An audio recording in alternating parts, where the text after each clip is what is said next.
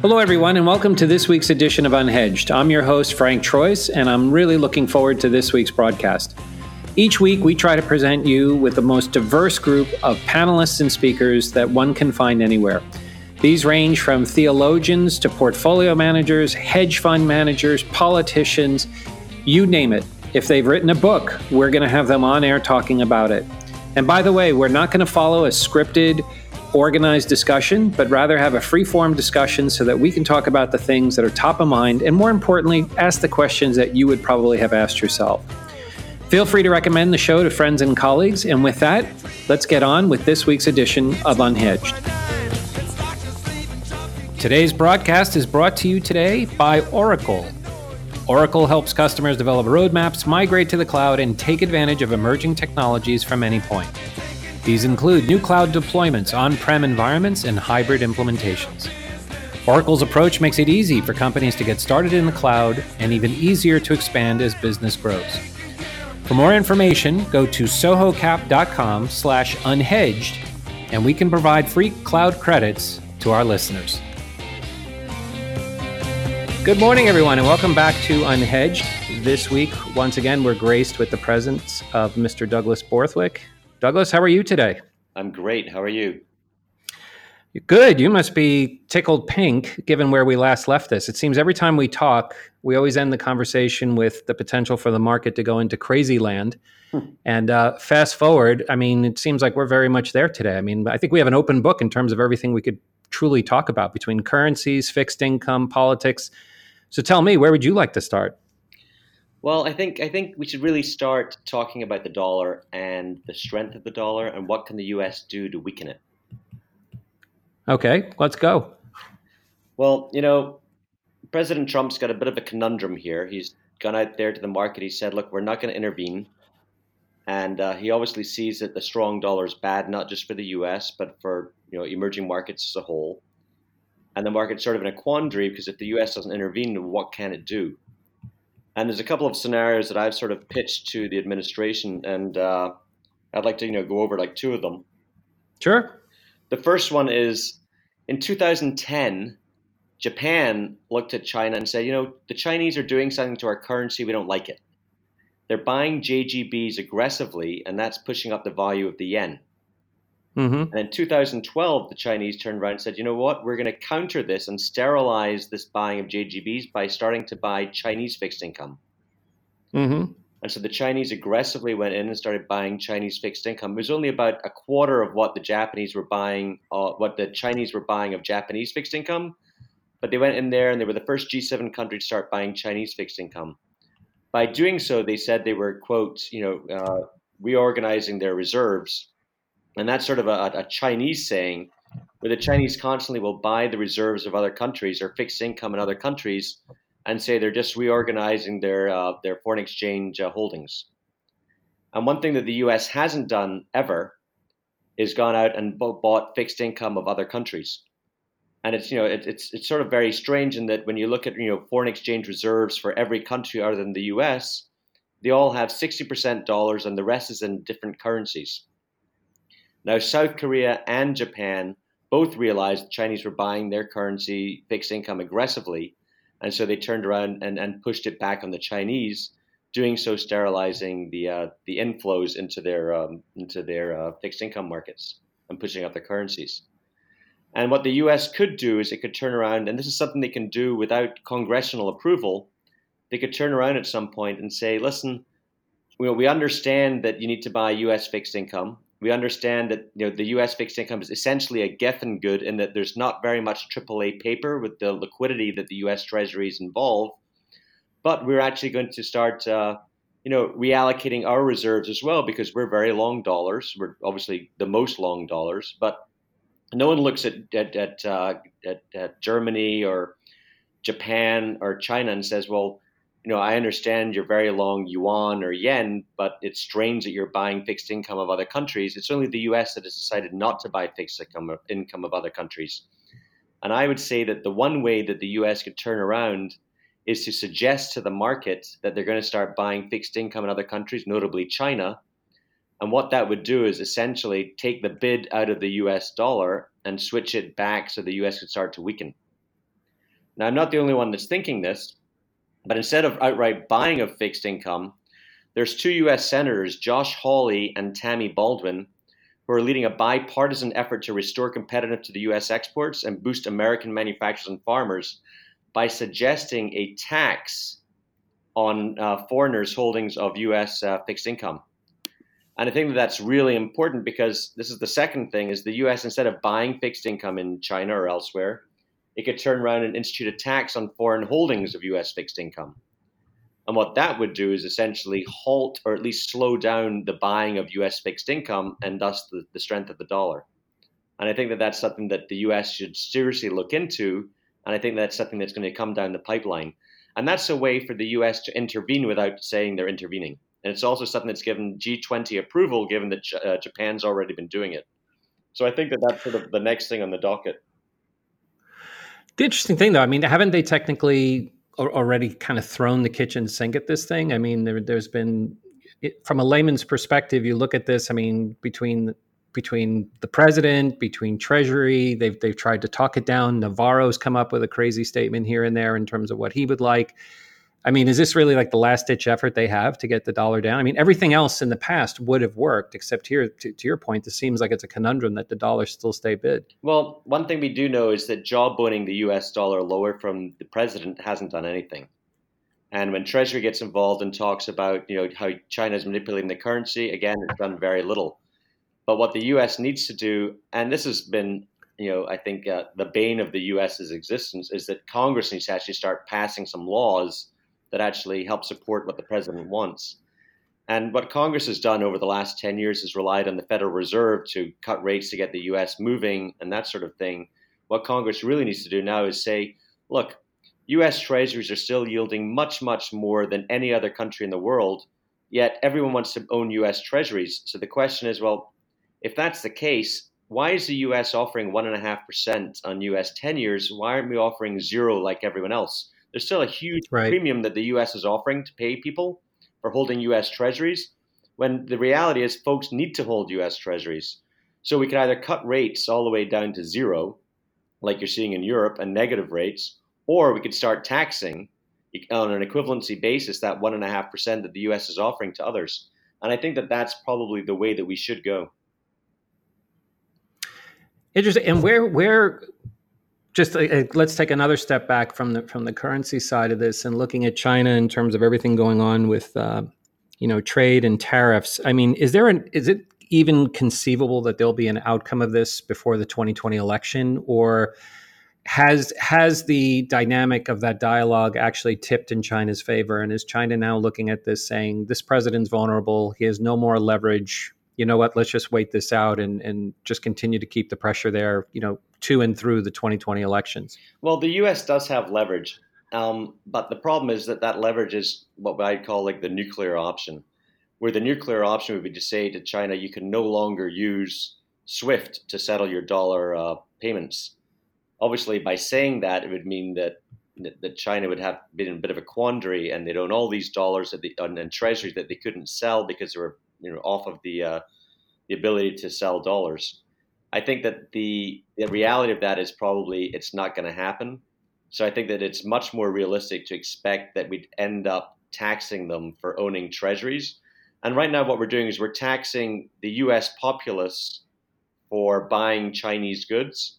It probably makes a lot more sense for the US economy to tax the Chinese and the Japanese, who have now actually overtaken China in terms of US treasury ownership, and end up taxing them for buying US fixed income.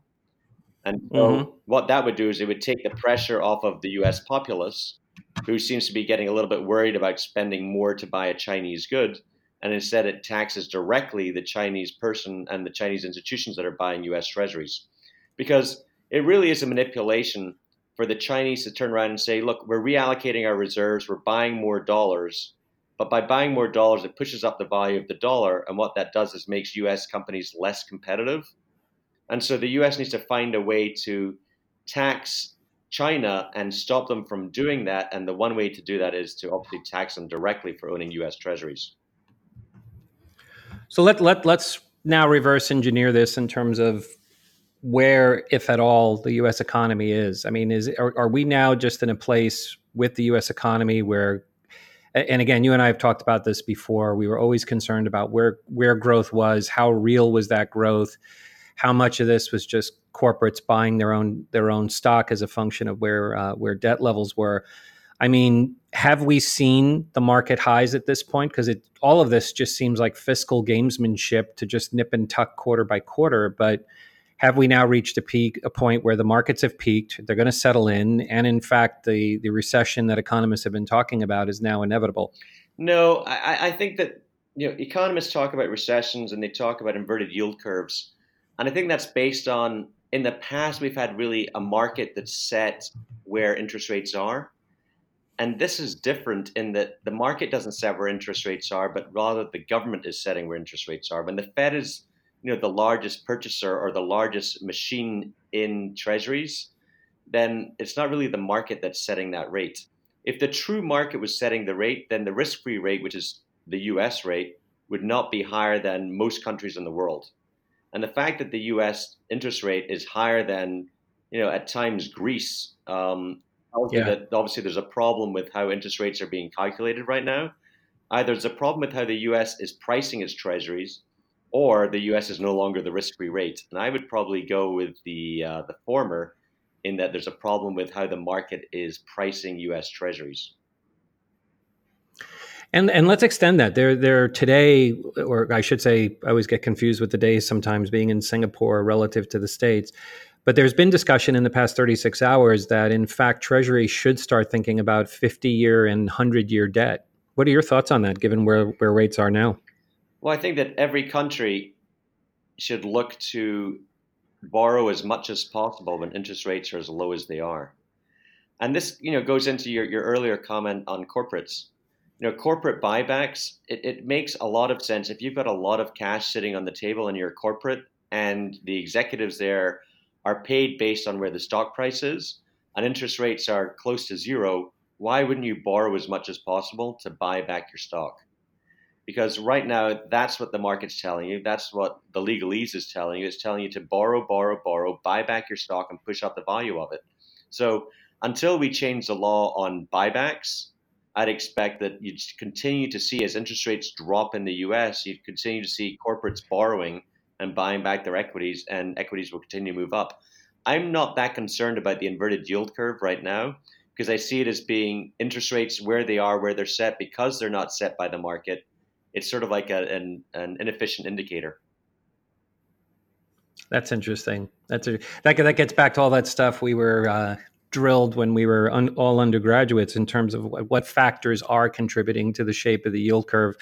And it's interesting on that point. So your view is that really we're just seeing more of a government construct with the yield curve versus something that might be more a function of market dynamics and efficient pricing. Oh, for sure. I mean, you and I, we both went to Carnegie Mellon. We were both taught there in economics classes, you crack open your book and you were taught something about the risk-free rate. And the risk-free rate was always defined as the United States. And that was seen as being like the lowest interest rate you could get. And at the same time, that was risk-free, you get your money back. And now you've got Greek rates and Italian rates and other rates that are lower than the US. And you have to wonder, what is the risk-free rate anymore? Because the risk-free rate for us was always the center of all financial modeling. When we sit there and we calculate options pricing, you type in the risk-free rate. Is the risk-free rate really the US rate anymore? And I think that's like the biggest question we have right now when it comes to financial modeling and economics. What does that mean then in terms of the next systemic shock that could come in here? Because Jeffrey Gundlach's been a little bit away from that opinion and a little bit more pessimistic about the outcome here. I mean, how do you and I counter the folks that are in the recession camp so deeply that are now saying, look, it's an inverted yield curve? More importantly, as you and I have seen, especially in the case of Singapore now signaling that it is in fact in a recession in terms of last quarter's results, and Singapore being kind of a bellwether for Asia Pacific. Are we really there, or do you see kind of a bounce or a dead cat bounce, and a continuation? I don't want to call it a rally, but maybe a slow move sideways of the market. Because I got to be candid, out here, folks are very, very pessimistic. It is 100. We're already seeing layoffs. We're already seeing institutions hunkering down. We're already seeing folks that thought they had investment budget. It's getting pulled back. They're kind of looking at 2020 as the year that this thing's just going to grind to a halt. Yeah, and I remember 2 years ago I was sitting in a round table with Jim Cramer, and it was going around the table like, who thinks we're going into recession? And my view was, well, I don't, and I don't think the stock market's going to collapse either. And the reason is because government won't let that happen anymore. I think that there's so much more of a government hand when it comes down to where equity prices are or where it comes down to interest rates, that it's less of an indication. I guess that comes down to the whole, like, it's different this time. And I think that it is different this time in that there's not many rates that you can look at, whether they're interest rates or equity prices, that you can't point to some sort of government interference. Even in U.S. equities, there are governments that are buying U.S. equities, and they're buying them because they're intervening in their currencies, and they have to buy something in the U.S., and they don't want to buy U.S. treasuries, so they're buying U.S. Equities instead. And whether that's Japan that's buying U.S. equities or Switzerland that's buying U.S. equities, the fact is, folks are buying equities and they kind of have to because they're looking for some sort of yield over that. The fact is that the U.S. Treasury, because there are so much fewer AAA bonds out there anymore, the bond has become that Geffen good in that there's no other alternative for it. So folks have to keep on buying it even though the price continues to rise. And I think we're going to be in this sort of zone for quite some time.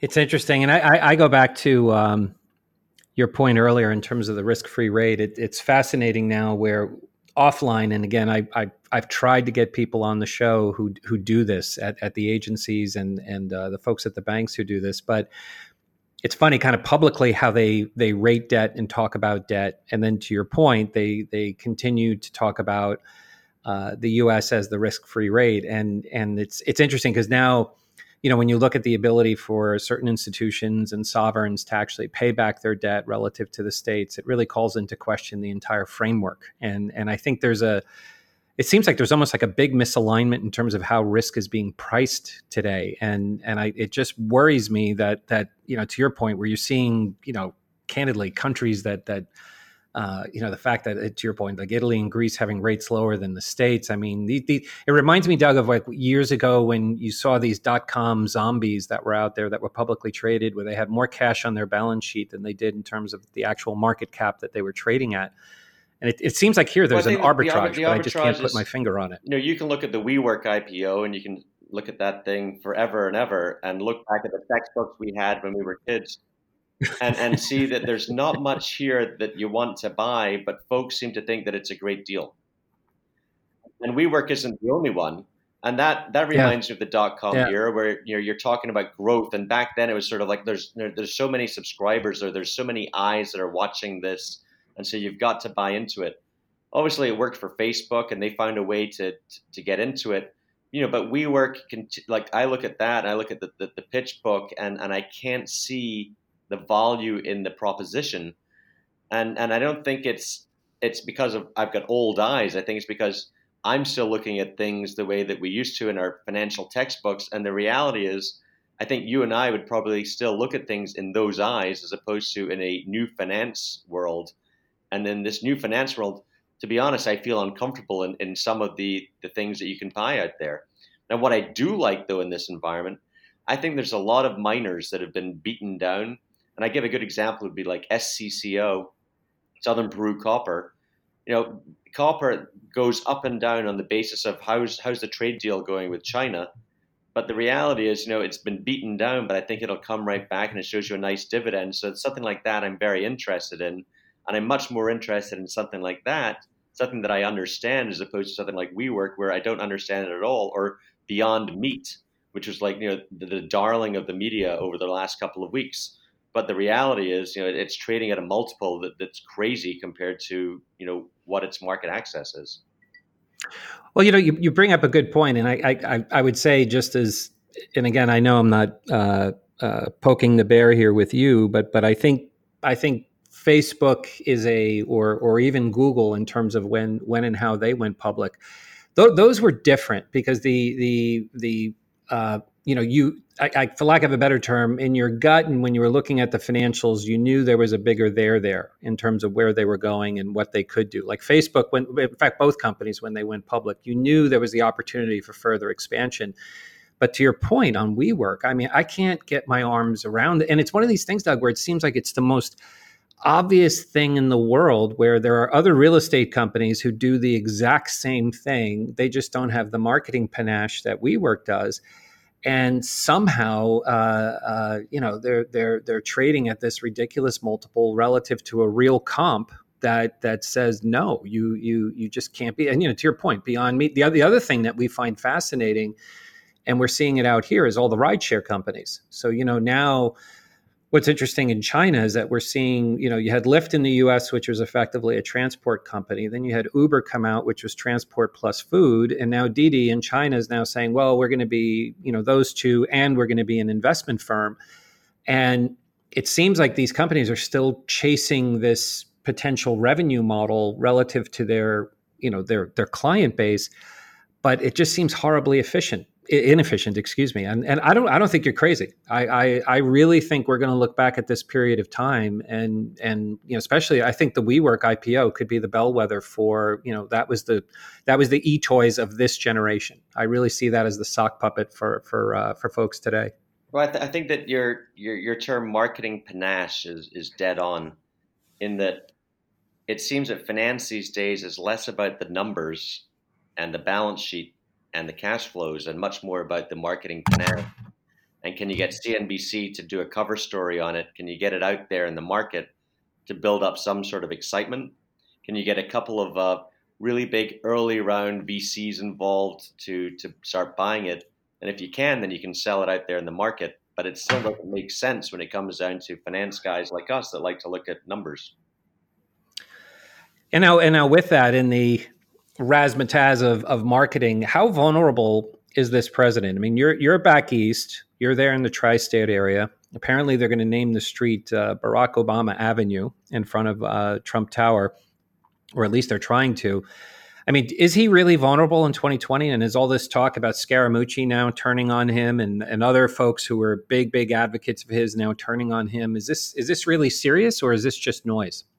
I think it's a lot of noise. I think that Scaramucci, when you look at him, he's always been about himself and marketing, and these days the hush hush is that he's trying to get his family into the Real Housewives of New York type thing. And obviously, I didn't know that. Getting press for that, maybe that'll help push her into the limelight.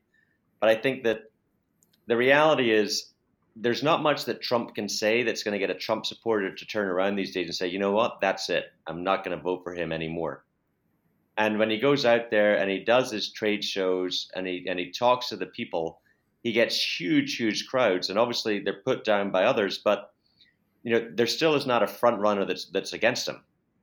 And the whole naming a street Barack Obama Avenue or whatever is something that de Blasio is probably pushing right now, because he's trying to run as the Democratic front runner, which obviously isn't going to happen. So that's him trying some marketing thing as well.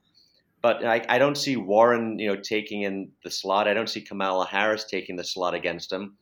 And I know Biden just has so many gaffes right now. And the thing about Biden is when he says something wrong, it's called a gaffe. When Trump says something wrong, it's called being racist. And, right. and I think that the reality is the Democrats are sort of fighting against each other so much that it's just providing fodder for Trump to use in his election campaign in 2020. And I don't see much that's pushing against him that tells me that he's not going to get back in. There's a great special. I'm assuming they have it in the States. We watched it just a week ago called The Family. It's on Netflix, and it's about the evangelical movement in the U.S. And the series is fairly critical of the movement, but at the same time, it's interesting how they explain the evangelical support for Trump, even though he's flawed as a candidate and as a person, but how the evangelicals have managed to get their arms around him as a candidate. And one of the interesting takeaways, without getting too much into what they were saying, is that I think any erosion of that support by the evangelicals is going to be crucial. And to your point, in my own personal opinion, I think if Biden can skirt through the primaries, and if he can stay reasonably, like he'll have to give a nod to the left, to your point in terms of Sanders and Warren. But if he can scoot through that and then come back to the center, I think Trump is in trouble. And I think that there's a lot of center right folks who would vote for a Biden. As long as he's not taking, and again, I'm going to say this tongue in cheek, as long as he's not taking a socialist Sanders Warren perspective on things, because I think that's what's really spooking folks at this point in time. Yeah, but Sanders Warren isn't really the socialist element. And if you think about how is the Democratic area shown today in the media in the U.S., it's more AOC, and AOC is seen as very far left and is being painted as being anti-Israel, and that obviously is going to get the evangelical vote, obviously on the Trump side. And I think that what Trump's doing is he's managing to put the Democrats in a corner where they have to sort of go after that younger AOC vote. But what it's going to do is it ends up backfiring on them, because folks realize that, sure, they may get a president that is more mainstream, but at the same time, they don't want to spend all their money and all their taxes on what's being posted as essentially immigrants with free healthcare. Mm-hmm. That's how the Democrats right now are sort of posting themselves in the media, is that, look, they want to have the immigrants coming in, no problem at all. Let's give them free healthcare, free housing. And Americans are sitting there saying, well, we don't get free healthcare and free housing. That's a problem. And I think it's a good. Go ahead. I'm sorry. In that picture. It's interesting, and again, I'm not just to put out another contrary view. What I found really interesting on the AOC, and what do they refer to them as, the Gang of Four, or the what do they refer? And what I thought was really interesting, and again, I'm not, I can be very critical of this administration, and what was interesting was actually drilling into the causes of I forgot, it wasn't AOC, but it was two of her colleagues who were banned from going to Israel. And what was really interesting about that was, to your point, was on the face of it, it looked like Israel and Trump were in cahoots, and they were ganging up on these two representatives who wanted to go over. But what was really interesting, Doug, is when you peeled away the layers of the onion, it turned out that, in fact, they did have the opportunity to go with a bipartisan group to Israel. They chose not to. They chose to go instead with another group that sponsored the trip that was actually anti-Israel. And it was interesting because that detail, and it was only now the Washington Post has begun discussing it. That was the detail that provoked the incident. Was like, look, and again, to your point on gaffe versus racist, it was interesting to see how this was immediately grabbed as an anti-Israel, anti-Netanyahu message, when in fact they were approved to come as part of a bipartisan group, but in fact they were sponsored by this group. And it's interesting as you read these other accounts of this, where this group was pretty clear how strongly anti-Israel they were. Yeah, and yet somehow, and that's marketing. Yeah. Yeah, it's really I really hope, and my concern there is that I think that the Democratic Party, which was always historically aligned with Israel, I just think it's fascinating that somehow that could actually be a wedge issue now. And I think you hit the nail on the head, where the party has to be really, really concerned that subtleties like this are causing major divisive issues for them. And I think it's got to be causing Pelosi nightmares. Yeah, I think that she's in very much a hot seat, in that she can't really win. If she wants to keep, the very socialist side of the party, she has to start agreeing to things that have never really been part of the Democratic equation, and that's going to be a big problem. What, just as we wrap here, what do you see then going into this? So if you're Xi Jinping, and actually let's have fun with one last thing that's actually very much in our backyard here. So you've got Hong Kong doing its thing. And I'll purposely not express a view here because that would be unfair. So if you're Xi Jinping, you've got Hong Kong starting to rustle in your backyard. You've got the trade talks going the way that they're going. You're getting subtle accusations that you're a currency manipulator. What do you do here now if you're China? Do you just sit and wait this out and watch this unfold? Is there anything here that you have, again, if you're Xi Jinping, do you have to do anything now at this point in time? Well, I think that Trump did something last week where he essentially suggested a sit-down meeting personally with Xi, and what that meant was he's now put the Chinese face on the Hong Kong protests, and it's very subtle, and maybe he meant it, and maybe he didn't, but it meant that it sort of halted the ability for China to rush in troops immediately to quell what's going on in Hong Kong. Now, what's going on in Hong Kong, I think, is interesting. That folks don't want the Chinese rule that seems to be growing and growing over there, and they'd rather that it sort of halts back a little bit. The Chinese are sort of saying in some uncertain terms that the CIA is behind all of this, but who knows if it is or not. I think that the reality is China sees the Hong Kong thing as being a nuisance. They see the trade deal as being something that they can wait out. And I think they could probably wait out both. Yeah. And so I think that China's view right now is let's just wait and see what happens.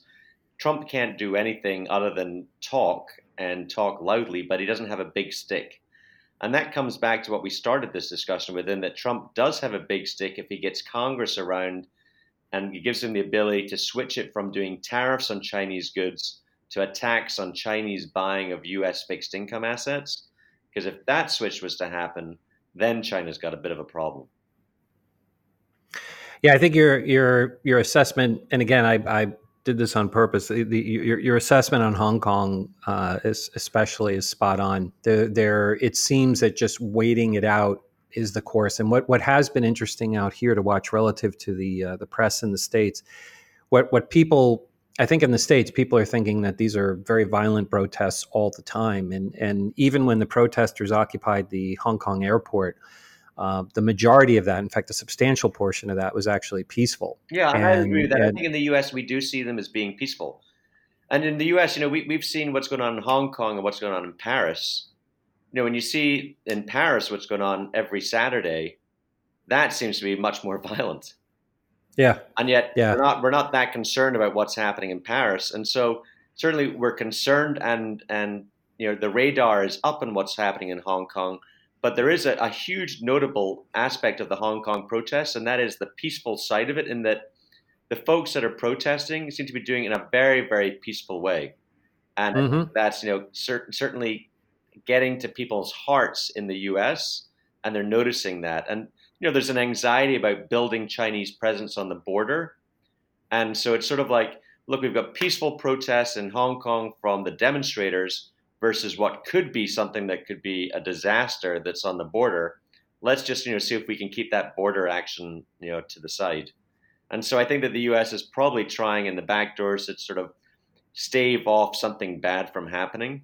I think that that's why Trump has put a Chinese face on what's going on, and I guess we have to kind of sit back and wait and see.